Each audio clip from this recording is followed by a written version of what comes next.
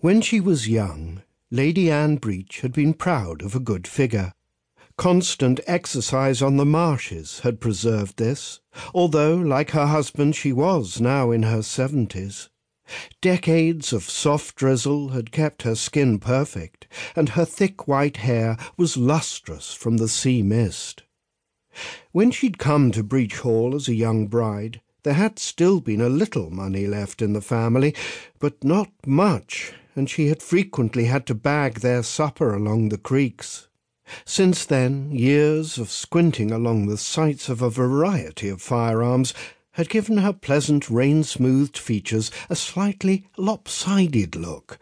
Wherever she was, the larger of her fine grey eyes drifted upwards as if scanning the skies for incoming geese.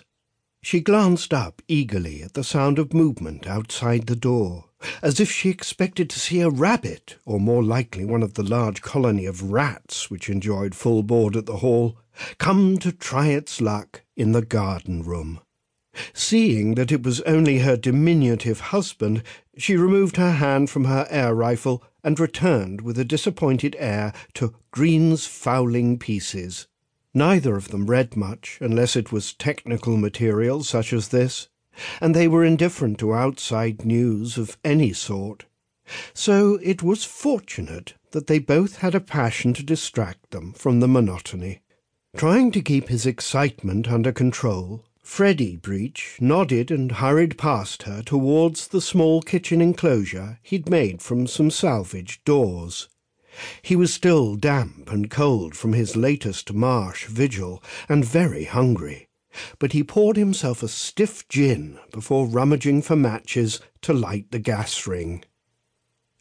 When they had given Commander Peccary and his wife a lease to set up a Golden Haven retirement home in most of their echoing, dilapidated house, the Breaches had reserved part of the ground floor for their own use, as well as a few bedrooms.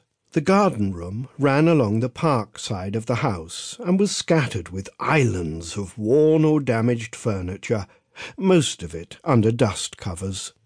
The covers had an aesthetic as well as protective function. They lent the room an air of potential grandeur, disguising its actual shabbiness. They also meant that the remains of the family furniture could be forgotten about, while its owners got on with other, more interesting things. The Breaches lived, ate, and slept in various parts of the long room, migrating from one end to the other according to the season.